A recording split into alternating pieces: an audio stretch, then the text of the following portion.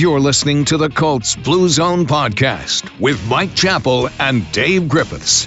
Inside and outside the Fox 59 CBS 4 podcast studio, this is the Colts Blue Zone podcast. Thanks so much for joining us. I'm Dave Griffiths, joined by Mike Chappell and Joe Hopkins. We will preview Sunday's Colts-Raiders showdown, a 4:05 kickoff, broadcast here locally in central Indiana on CBS 4. Some significant wild card implications in this game, and for the Colts in particular. We'll break down the game, keys to the game, make for some predictions, but we will start things off with a little bit of news. And this is the week that across the NFL, all 32 teams announced their nominees for the Walter Payton NFL Man of the Year award, given to one player for exceptional community service and excellence in the field. And for the Colts, the nominee for the franchise this year is quarterback Jacoby Brissett. And Brissett has been a pillar of community service. We've seen him for the past several years. He's always out on that Community Monday or Tuesday, whatever the day was, that the Colts are out there doing stuff. And just kind of taking that to another level this year, has organized some community events down in his hometown of Riviera Beach, Florida, initiated some get-togethers between local law enforcement and the community. He did a 500 meal event for families over Thanksgiving. Did some stuff with Indianapolis Public Schools, helping create internet hotspots for students. Mike, out of all the players on the Colts, I think it was pretty obvious that Jacoby is one of those who is most deserving of this honor, and there he is. He gets the Colts nominee for the Walter Payton Man of the Year award. Yeah, I think in this situation, knowing how committed the Colts are, the players are to the community, he had a lot of competition, and to be the one that they picked really says something. And again, Anthony Walker and Kenny Moore and Jack Doyle, all these guys do so much, but it just kind of shows you how when your teammates select you to be that guy, it just shows you their admiration for what you do and what you do, and his contributions are so expansive. Whether it's voting, whether it's giving kids bikes, whether it's trying to connect the community with law enforcement, he's one of those that he remembers where he came from and giving back. And whether it's here in Florida, it's really genuine to see players remember where they came from, and when you make it, give back, and that's just what you do. Joe, it's not always we see a backup quarterback in the NFL with the type of clout, I guess you could put it, that Jacoby Brissett has with his team. But it's obvious his teammates respect him, and he is a leader on this team, certainly in the locker room, and as we see through this honor outside the locker room as well. Yeah, when they first signed Rivers, I was very curious as to how this whole thing would work out. He was a leader last season as a starting quarterback. Kind of sprung upon him and then kind of took a back seat when Rivers was signed. But from, all accounts, everything's worked great. Brissett has been just a great character in the locker room, in the community, and very deserving of the award. I hope he gets it. The Colts nominee last year for this award, Pierre Desir, is now on the Ravens roster. Out of the history of this award, the Colts have won it twice. And that was Peyton Manning back in 2005 won this award, and Johnny Unitas in 1970 won the award. Out of all 32 teams in the NFL, you get one who exemplifies the highest values of community service and excellence on the field as well. So there are obviously 31 other candidates that are out there that have done some great work themselves, but. Certainly congrats to Jacoby Brissett for receiving this honor, probably the most significant honor within the franchise that a player can get in terms of that includes their off-the-field contributions as well. So more news around the league this week. Nothing too significant in terms of the national pandemic, but the Bears are working remotely this Thursday as we tape this podcast after a positive COVID-19 test within the franchise. Process of identifying some close contacts. Nothing too significant there. But the other thing that was earlier this week, I guess, was the decision the NFL made to continue on the Tuesday night game between the Ravens and the Cowboys. after Des Bryant was basically pulled off the field during or right before warmups while he was out there kind of getting used to the lay of the land, so to speak, because there were inconclusive tests, and then had I think an on-site test that I think came back positive, I think is how it went down. But Mike, thankfully, nothing too crazy this week. But after the past couple of weeks we've had with games pushed back to Tuesdays or Wednesdays, or multiple games on Monday night, I think that I would very much appreciate, as would every team in the NFL right now, very much appreciate a quote-unquote regular week in terms of Sunday games, Monday games, and then hopefully we can get on to the next week of the season. Yeah, because you never know what the next week will bring. Exactly. And the more, again, I'm not so certain that the Bears haven't had the all clear and they're back in their building. I don't think so yet. But still, it just shows you how there's disruptions. And I'm still very, not even cautiously optimistic that this thing can go smoothly, because you look what's happening in college football, college basketball. It's to me, it just further exemplifies how the NFL has done this, trying to control the uncontrollable. So again, until this thing really blows up on them, kudos to them for getting this far with so few disruptions. Yeah, we don't need to break down everything that's gone on in the Big Ten over this week, though I'm sure Joe, the IU guy that he is shedding a tear right now as to the Hoosiers' postseason chances, and also the lack of the opportunity to whip up on Purdue as well in the bucket game. But Joe, I am sorry for your loss and the Hoosiers' loss. Yeah, I wonder if the roles were reversed, if they would have changed the rules for IU.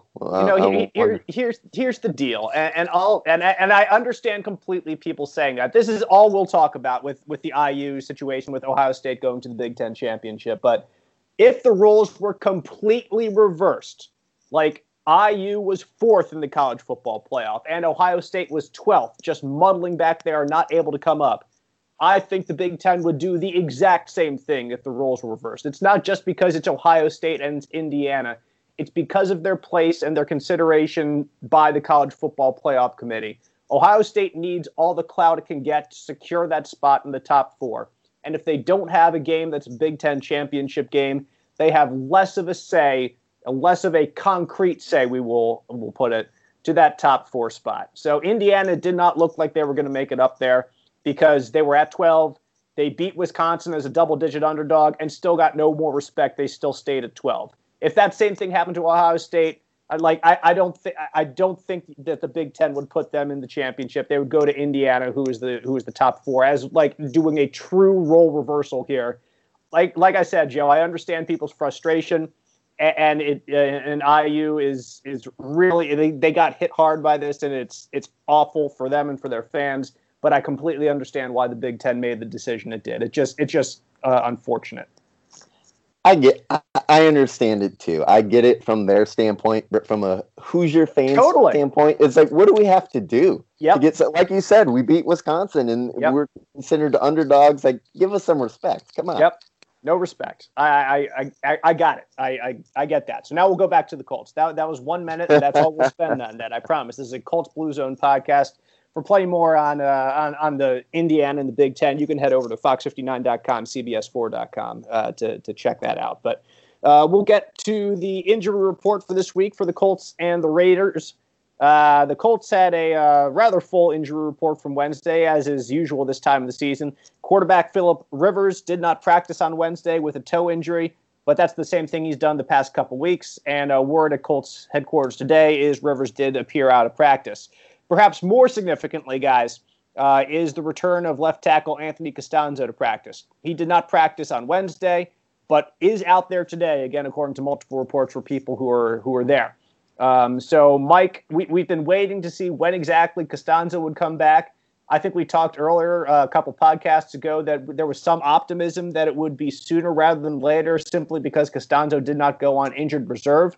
But there he is, and the Colts will now have to see if he can ramp it up in just a couple days and be ready for Sunday's game and a road trip to Vegas.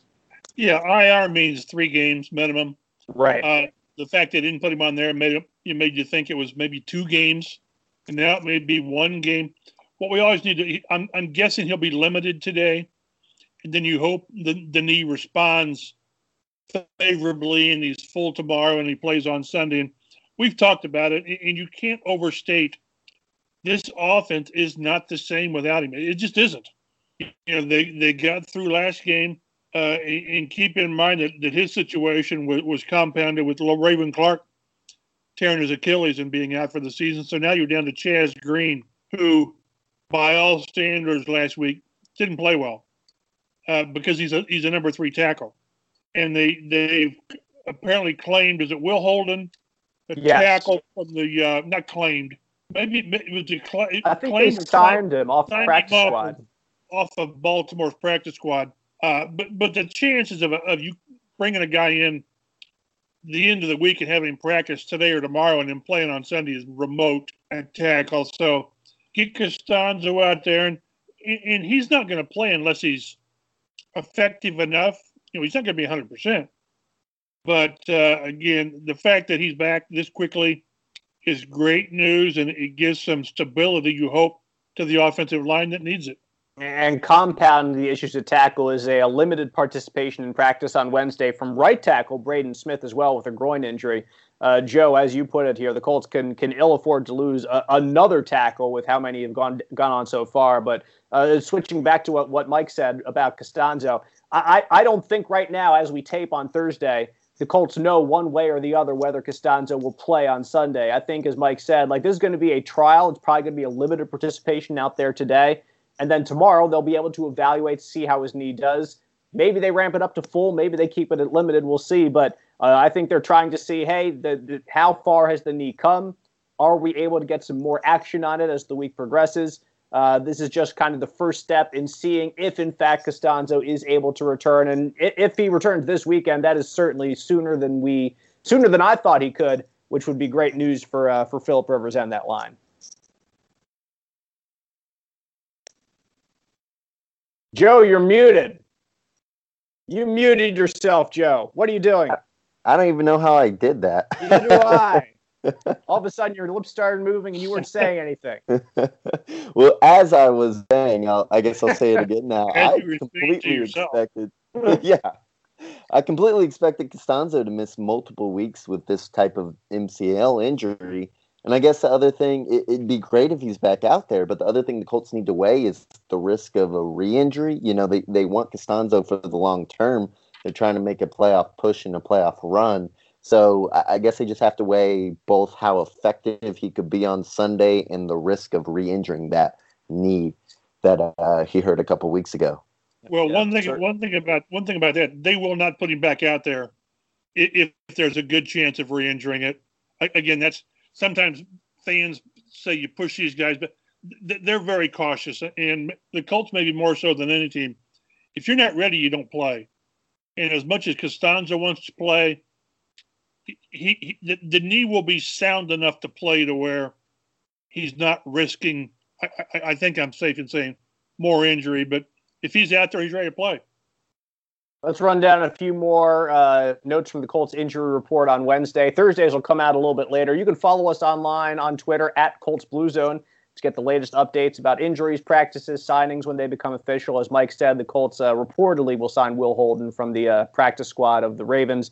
And that report is from Holden himself, as he posted on Instagram that he is going to the Colts. But anyway, from Wednesday's practice report, safety Kari Willis did not participate, had a back and a quad injury that forced him out of last week's game in Houston. Also, defensive lineman Tyquan Lewis missed Wednesday's practice with a hip injury. So those were all the players who were out. Linebacker Bobby Okereke was at practice, a limited participant with an ankle injury. He missed Houston's game as well, so it's good to see him back on the field. Linebacker Anthony Walker, a limited participant with ribs as well. And defensive end Kamoko Toure, limited with his ankle. And the Colts I think he's been limited participant quite a bit just because he's still working back from, quote unquote, working back from the ankle injury all of last year. So you put him on the injury report as a limited participant just to kind of take it easy on that ankle. So all eyes, though, on the offensive line right now, Mike. And if everyone else, those are all injuries that are certainly significant in some way, shape, or form, but there's nothing that compares to the status at tackle when as this Raiders game looms. I think that's one where a trainer goes, or maybe a coach goes to Braden Smith and says, "You do not have a groin injury. You will play." But I think he was out there today. One thing that we all pay attention to the participation / injury report, but when you get to November and December, they really take it easy on guys. They do. We see rest days at least once a week for the Justin Houstons and people like that. So they really go easy on guys, wanting to get them to Sunday. We were talking with Frank Reich about Phillip Rivers and his turf toe, and somebody mentioned, "Well, boy, you guys ought to be really, it's inspiring that he plays through this and how the team draws inspiration." And Frank sort of said yes, but he said, a lot of guys go through a lot of things. It seemed like that Phillip Rivers was the only one doing this. From all my years covering this team, see what guys deal with and play with. When we used to be in the locker room back pre-COVID, during practice week, ice and ace bandages. That's all you see these guys wearing.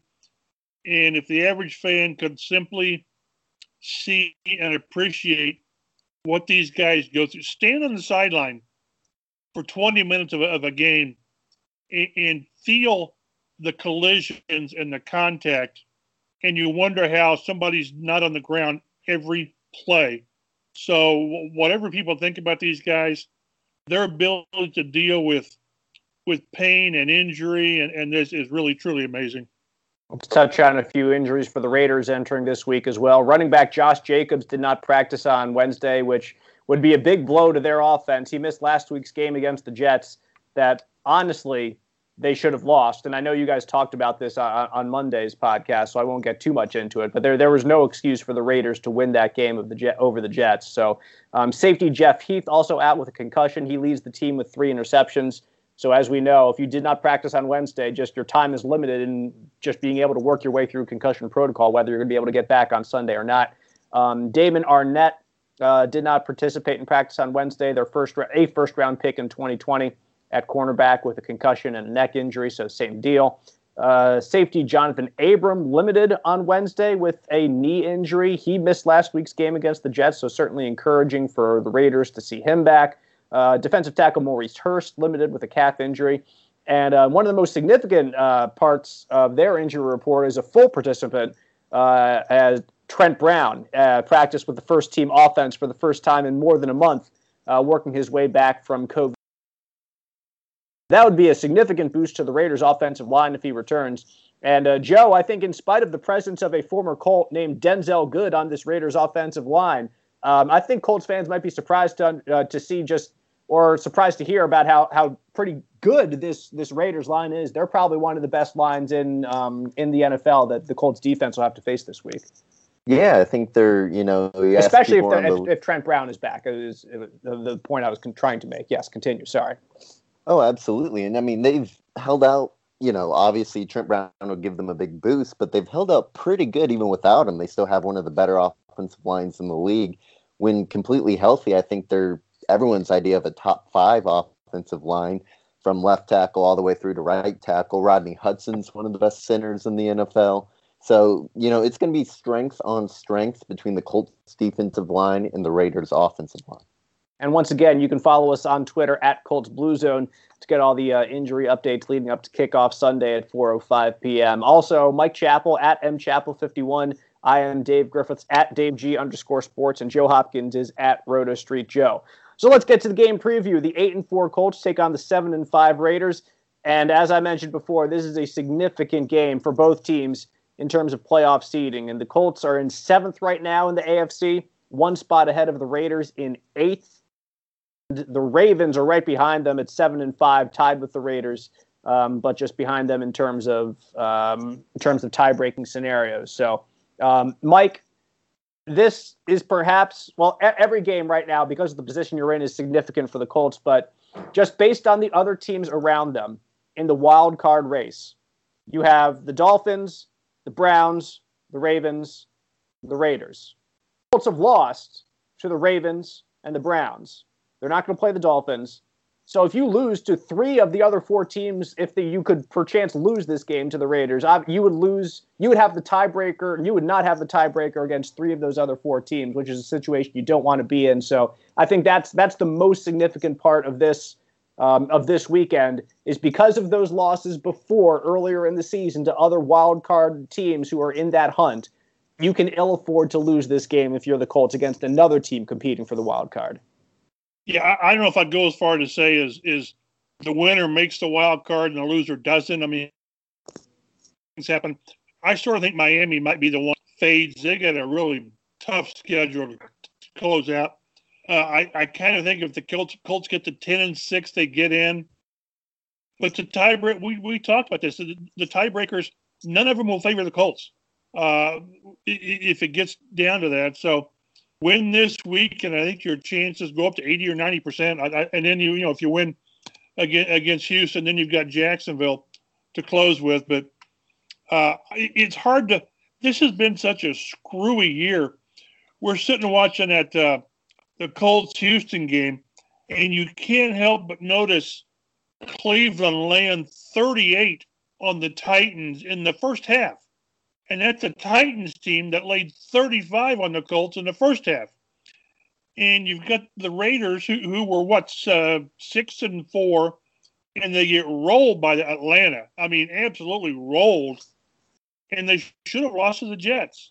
So they're not exactly trending in the right direction. But all it takes is 1 week to get you out of your funk. And it's not must win, but it would be a pretty good idea to win Sunday for these guys. Both offenses rank pretty similarly in the NFL. The Colts are 10th in points per game. The Raiders are 11th, so they're right behind them, both averaging around 27 points per game. The Colts are 13th in yards per game. The Raiders are 15th in yards per game. Both, as we mentioned, have strong offensive lines. The Colts have the 3rd fewest sacks allowed in the NFL with 15. The Raiders have a few more at 21, but are still in the top 10 in the NFL in sacks allowed. And with the return of Trent Brown, as we mentioned, that would just give them another boost. So offensively, I think very similar teams in terms of what they're able to do. And especially, Joe, that's the case if Josh Jacobs is on. Obviously, without him the past couple weeks, the offense hasn't been quite what it is supposed to be. As a second-year kid out of Alabama, Jacobs has proven that he's a pretty dangerous, a pretty good running back, and he can shoulder a pretty big workload for them. Yeah, he's near the top of the NFL in terms of broken tackles since he's entered the league. He's a guy who's just really tough to bring down to the ground. If you're going to keep comparing the teams, he's kind of like their Jonathan Taylor in their backfield, except a little more accomplished at this point in his career because he's been around longer. He has a 1,000-yard season under his belt. But he's kind of the power back who does have some shiftiness and a little bit of speed, but he'll run you over at any opportunity. And last week, filling in for Jacobs, Devontae Booker, who would kind of be the Nyheim Hines again, if we're continuing the comparison. I would say Wilkins. Oh, you think so? I think Booker. Okay, if you want. I would say he'd be the Wilkins, and then Jalen Richard would be Nyheim Hines. Fine, we'll go with that. But Booker had just 50 yards on 16 carries last week, but he averages 5 yards per carry on the year in more of a fill-in role. So he's much better in that change of pace or come in to give Jacobs a little spell. The Raiders are top 10 in the NFL in rushing, which the Colts cannot say that yet, even though we've seen a little bit of promise when Jonathan Taylor was playing the past couple weeks. We've seen him start to turn things on a little bit. So we'll see how that matches up come Sunday. But at quarterback, the Raiders have a very efficient quarterback in Derek Carr. He's completing 68% of his passes. He has 22 touchdowns to just 5 interceptions. You're not going to write home at all about 263 yards per game. But, Mike, nevertheless, you look at just the change between 22 touchdowns, 5 interceptions, and you're looking at a guy in Carr who doesn't make mistakes too often. And when he does, you're going to have to be able to take advantage of them just because those opportunities aren't going to come by too much. Well, this is a totally different quarterback than what they saw last week. I mean, Deshaun Watson extends and holds it and looks. Carr is more of that rhythmic, quick drop, get rid of it. So there may not be as many sack opportunities. We were talking to Justin Houston about it, who's faced him a lot. And he said Carr is a guy that you can really disrupt by getting pressure up the middle. Well, hello to Forrest Buckner and Grover Stewart. So it's really either get pressure on him early or tighten your coverage, which I'm not sure the Colts would go the route where they would tighten up their coverage. But this is a totally different quarterback they're facing. They could have had 10, 11, 12 sacks against any other quarterback last week than Deshaun Watson. And Joe and I talked about it. If anyone had any question about the value of DeForest Buckner and was he worth giving up the 13th pick and $84 million? Yeah, he was. No doubt about it. And I'll add to that. And Joe, I'll add to that. Like, I love watching last week's defensive game plan because I love seeing Kenny Moore come off the edge because that's my guy, man. When you bring that corner blitz, that just like you see him creeping up to the line, you're like, here they come. This is going to be a fun play. Oh, yeah. He was my pick for Defensive Player of the Week. I mean, he had such a good game. He knocking the passes away on 2 would-be touchdowns. He had the interception when Watson hadn't thrown an interception in 200-some pass attempts. So, I mean, Kenny Moore continues to be one of the most underrated players in the entire NFL. Valdosta State Pride, stand up. Southern Georgia. The top target for Derek Carr is tight end Darren Waller. He has 77 catches on the year for 742 yards and 7 touchdowns. And boy, he just rocked the Jets last week with 13 catches, 200 yards, and 2 touchdowns. Becomes just the second tight end in NFL history to have 10-plus receptions for 200 yards and 2 touchdowns in a game, joining Shannon Sharp, the former Denver Bronco great. Other weapons include wide receiver Hunter Renfrow, slot receiver who has the second most catches on the team with 43. So, I mean, from 77 down to 43, that's a pretty big disparity between 1 and 2. But you can't sleep on a couple of deep threats either. Nelson Aguilar, when he catches the ball, is really good. But he has had drop issues in the past, made famous by viral videos for men catching things out of burning buildings in the city of Philadelphia. And also Henry Ruggs, the first wide receiver taken in April's draft, who's just a burner. And we talked about Ruggs a little bit in some of our podcasts leading up to the draft since we knew the Colts needed a receiver. Didn't think Ruggs was going to make it all the way down to them. We're optimistic that maybe he could because I think, Joe, from what I remember, we both love Ruggs because A, he's fast, and B, he's got these huge hands that are pretty strong. And he's showcasing that he can be a legitimate deep threat in the NFL this year with the Raiders. Oh, yeah. I love those big hands, and he makes big plays. He only has 20 catches on the season, so he's not quite eligible for the yards per catch statistic when, ranking with the top players in the league. But he's averaging 19.8. So when he does catch it, it's deep down the field, and he was one who caught the Hail Mary for the Raiders to win over the Jets last Sunday. So he's a guy who, he hasn't had a major impact on the season, 2 touchdowns, but you still have to worry about him because he can get down there in a hurry. And he's also a guy who's drawn several of those deep pass interference calls as well. And here's the only thing I'll add to your, I'm sure, what was your rousing discussion on Greg Williams and that, what's it called, that zero blitz. Like, if you're going to call the zero blitz there, I understand. It's not completely unfounded. It's not completely ridiculous. But if you call it, your cornerback can't let Henry Ruggs get behind him. I don't care if you need to give him a 20-yard cushion at the snap. That was played terribly by that cornerback facing one of the fastest dudes in the NFL. So Greg Williams has to fall on the axe and get fired for that call, but his players did not execute it well at all. And if one guy just takes 5 yards further back at the snap, then we're talking about a Raiders team that is in full implosion mode right now with losses to the Falcons and the Jets back to back. It's funny how one play can hinge, the storylines of a season can hinge on one play. And we're talking about the Jets' first win of the season. But we're not talking about that. We're talking about Greg Williams being fired. But I just thought that corner, whoever that was, and I don't know who it was, but deserves to be thrown under the bus a little bit right there. And that's something that I hadn't heard at all from like anyone. Yeah, why you're biting on a double move when if the guy wants to run an out pattern, let him. Yep. But it's funny though. I never would have called that. I'm not a coordinator, but it's funny. I was listening to Pat McAfee. I think it was McAfee. He had Antoine Bethea on, and Antoine Bethea said if my DC had called that play, I would have checked out of it. I would have changed the play. Well, how many players have the onion? The clout. So all you got to do is play coverage.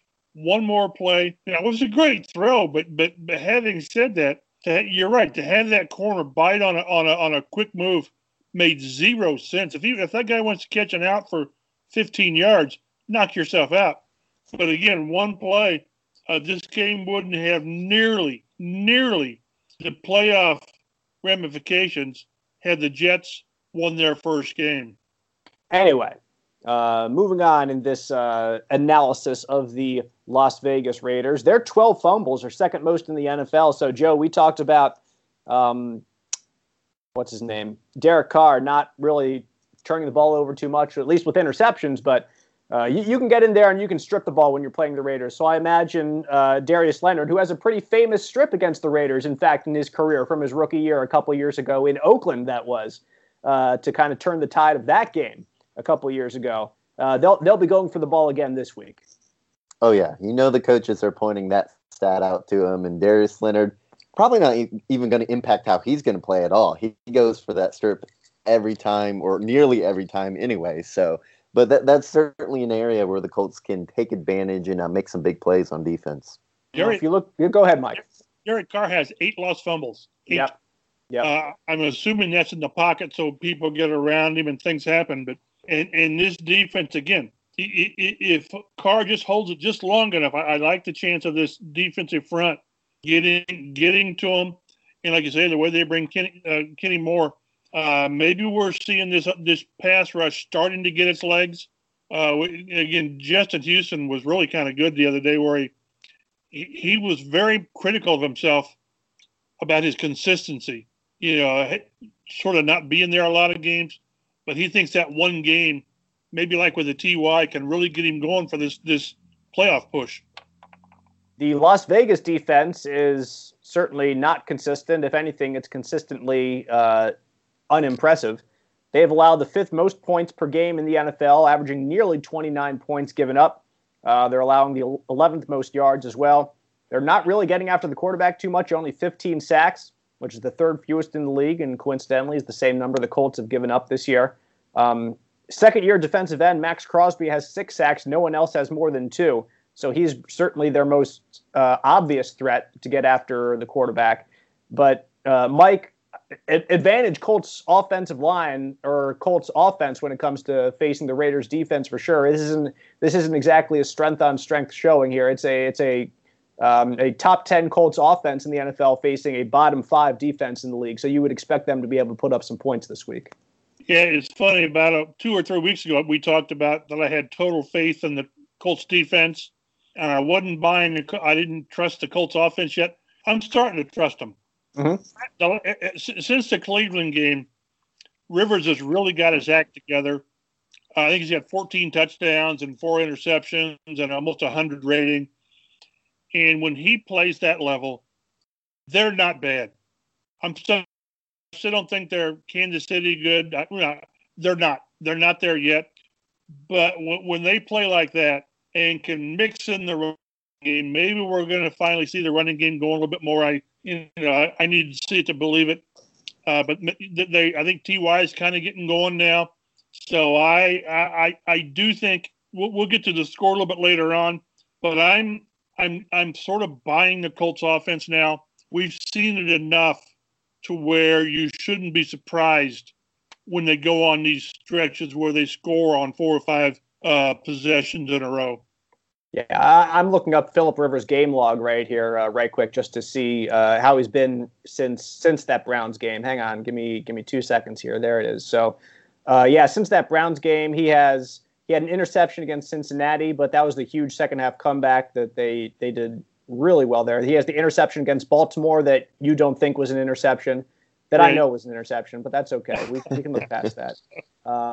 So he has a couple interceptions since then, but let's see, one against Green Bay that didn't bite them too much. I think that was a long one, if I remember. That was kind of like 3 games with 3 touchdowns. Yeah, that was a 3. 3 touchdowns. Sorry, hang on. I've got dang autoplay back here. Golly. I hope you guys couldn't hear that, but nevertheless. And then one against Tennessee. But, yeah, he has – since that game against Cleveland, he has a 3-touchdown game against Cincinnati, 1 against Detroit, 1 against Green Bay, 1 against Houston. So – 4, okay. Yeah. So, yeah, he's – like there are games where he has been on since then, and certainly going up against a Vegas defense that has allowed more than their share of points this year. You'd be expecting hopefully something similar. And also on defense, their 15 takeaways rank right about in the middle of the pack in the NFL. And their second-year corner Trayvon Mullen is playing pretty well. He's got 2 interceptions this year. He's a reliable starter for sure.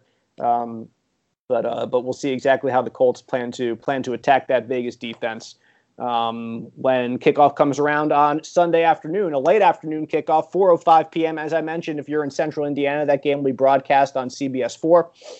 So let's get to the keys to the game.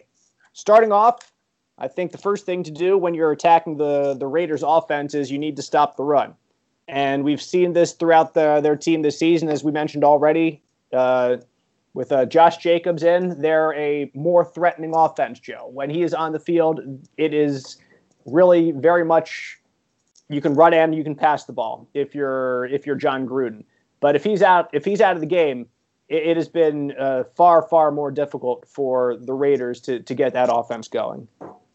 Oh yeah, I mean he's probably their second biggest playmaker behind Darren Waller, and you could even argue about that. I mean Waller's just spectacular player, but Josh Jacobs is pretty darn good in his own right, and the drop off from him to Booker is significant. Booker, like you said, is better suited for that kind of to kind of spell Jacobs and get in there and just get 5 yards of carry. But when you ask him to do it every play, he's obviously not the same player. There's a reason he's a backup. So Josh Jacobs is probably a top 10 running back in the NFL, and if they can get him back for this game, that'll make a big difference. And even if Jacobs is back, I mean, the key is in the trenches. And Mike, we talked about this already. The Colts' defensive line, the Raiders' offensive line, kind of being a strength-on-strength matchup. But if the Colts since the Colts have DeForest Buckner back, I'm sure they feel a whole lot better about their matchup with the Raiders, both stopping the run and also in getting pressure up the middle. Like you said, that's kind of what Derek Carr can struggle with throughout his career. Yeah, when you get Buckner back, and then again, sort of the forgotten guy, Danico Autry, he's sort of a little better than Jabal Sherrod, who I thought was really, really underappreciated. If they're playing their game, I really think the defense will do a good job against the run. If I had to say the one guy that I'd be most concerned about, it's Darren Waller. I'm not saying he's going to get 10 catches for 200 yards again, but he's such a matchup nightmare. Who do you put on him? Maybe if they can get Okereke back when you go man, he's the guy. He's 6'6", 255. So he's bigger than any linebacker you've got. And can you put a safety on him? You can't put Kenny Moore on him. I mean, yeah, you just can't do that. Kenny wouldn't shy away, but yeah, you're probably right. So maybe Kari Willis, but if you can just limit him from taking over a game, you know, I'm surprised if Josh Jacobs does that because of how good this run defense goes against anybody except Derrick Henry. But you can't let the tight end go off and dominate. This guy's the best tight end in the game, not named Kelsey. Yeah, Joe, more on Waller. I think Mike hit the nail on the head that Okereke is probably your best matchup if you're going one-on-one. I doubt that they would move someone like Xavier Rhodes, albeit him being a pretty physical cornerback, to guard a tight end. But you certainly hope, I think, if you're Matt Eberflus and the Colts defensive coordinator, that you have Okereke, or at the very least, Kari Willis, who is also, as we mentioned, did not participate in practice on Wednesday. So one of those two, if not both of those injured guys, you would very much like to have on Sunday, specifically targeting or to keep targeting from Darren Waller. Oh, yeah. And the Colts linebacking core is actually pretty well equipped to guard tight ends because of all their speed that they have, but no one has the size that Waller has. So anyone you put on him, whether it's speed or size, he's going to have some kind of advantage there. And I think he's going to get his catches. He's going to get some yards. You just got to kind of limit him. You can't let him go off for those massive plays. He's a huge red zone weapon. So maybe give him a little extra attention in the red zone, because aside from him, who scares you in the red zone in the passing game? Agler, Renfro, they don't really have another big target like that. So especially in the red zone, the Colts are going to have to give him some extra attention. And I imagine that Kenny Moore will be on Hunter Renfro for most of the day. And if we're continuing about keys to the game and specifically limiting the Raiders' passing attack, it would be just don't let anybody get behind you. Don't be the New York Jets and let stupid Henry Ruggs get behind you for a big play. Derek Carr has 9 completions of 40-plus yards this year. He's going to try to beat you deep at some point in this game. Those 9 completions rank 4th most in the NFL. The Raiders like to go deep. John Gruden likes to hit you long. It's going to be there, Mike. And if whoever the cornerback is lets somebody behind them deep, those guys, Aguilar and Ruggs, have the speed to beat you, to catch it, and just to keep on running. So like I said, don't let anyone behind you. Don't give up the big play. I think if you had to pick one or the other, you would say, obviously, let them beat you underneath with Waller and Renfro and try to drive down the field for 10 plays and to give your defensive line 10 plays to keep running after Derek Carr, rather than to let Aguilar or Ruggs beat you deep and just burn you for one play. Well, and taking the shots down the field, it also calls into the possibilities of deep DPI. Yep. You see, not only cover, but cover without being grabby. So that's what a deep passing game does. It hits with big plays, and occasionally get the DPIs that are just as good as big plays. On the other side of the ball, it would be great to stay balanced on offense. Jonathan Taylor had a heck of a second half, really a heck of a fourth quarter. The last time out for the Colts in Houston. So let him get out there. Let him run. See what he can do. I'd love to see, Joe, some of that more in the first half, a little bit more from Jonathan Taylor. Maybe it's finally to bring back, establish the run game for one of our keys to the game, even though we abandoned it sometime around week 7 or week 8 once we realized that this Colts team wasn't exactly what we were anticipating in the offseason. But based on what we've seen Jonathan Taylor do the past couple weeks, I don't know. Maybe we can sneak it back in here. Like I said, a little bit lower in the keys to the game, but maybe it makes an appearance in keys to the game once again here. Yeah, if he keeps playing like he has the last couple of games against Houston and Green Bay, I might have to break the hat back out to run the damn ball hat. There you go. I was kind of talking with Chappell on Monday. My only explanation for why they don't use him more in the first half is they're trying to keep him as like the finisher at the end of the game, keep him a little fresh to just run over the defense when they're getting a little tired. But other than that, I can't really think of a good reason why they don't get him more involved earlier in the game, because he's been playing well of late. They've totally befuddled me on how they're using Jonathan Taylor. If that was their objective, they win, because I don't get it. I understand keeping him fresh for the fourth quarter, but this is a guy that is used to carrying the load first quarter through the fourth quarter. I realize college is different from the pros, but for a running back, he had 3 carries in the first half, I think it was. 3 for 21, then 10 for 71. I would love to see what it look like as long as the game allows it and the passing game's working. Give him 18, 22 carries spread out over a game, and just see what a game with Jonathan Taylor as your running back would do. I don't think we would be disappointed, but they're working this running back by committee with Hines and Wilkins, and they're going to run this until hell freezes over. So I don't think I'm going to get my chance to see a full game with Jonathan Taylor being the feature back. I just don't think it's going to happen this year. So much of what the Colts want to do on offense will absolutely hinge on who is going to line up at tackle. Is it going to be Anthony Costanzo? Is he able to come back? Is it going to be Chaz Green? Is it going to be Braden Smith? Is he able to fight through whatever is ailing him this week? So get some stability, make a game plan. Whether you have to keep Jack Doyle into block a little bit more often, well, you might have to do that, so be ready for that. But certainly don't let anybody get after Phillip Rivers too much, because you have a guy who's already not mobile with a toe injury that makes him even less mobile. So he's going to be a statue back there. Get the ball out quickly. Again, receivers need to get out quickly. Guys need to catch those balls quickly, and just make it kind of a quick hitting offense would be fantastic. Capitalize on your opportunities is always important. Scoring in the red zone, scoring touchdowns off turnovers. If you let the Raiders hang around, as we saw last week, one play can make a whole lot of difference. And the Raiders are one of the biggest big play teams in the league. So don't let them hang around. Joe, anything else come to mind when you're looking at this game? I think we've covered it pretty well. I think you gave us a pretty good list there, start to finish. Cover most things. The only thing I might add is see if you can keep T.Y. Hilton going. He definitely makes a difference when he is playing well. Either him or Michael Pittman Jr. When one of the two receivers step up, it makes a huge difference for this offense. Yeah, T.Y., Mike, I thought really injected some juice into the offense. We talk about Darius Leonard all the time about the bringing the juice on defense, but T.Y. can certainly have that impact on the offense, and I think we saw a few of the effects of that last week in Houston.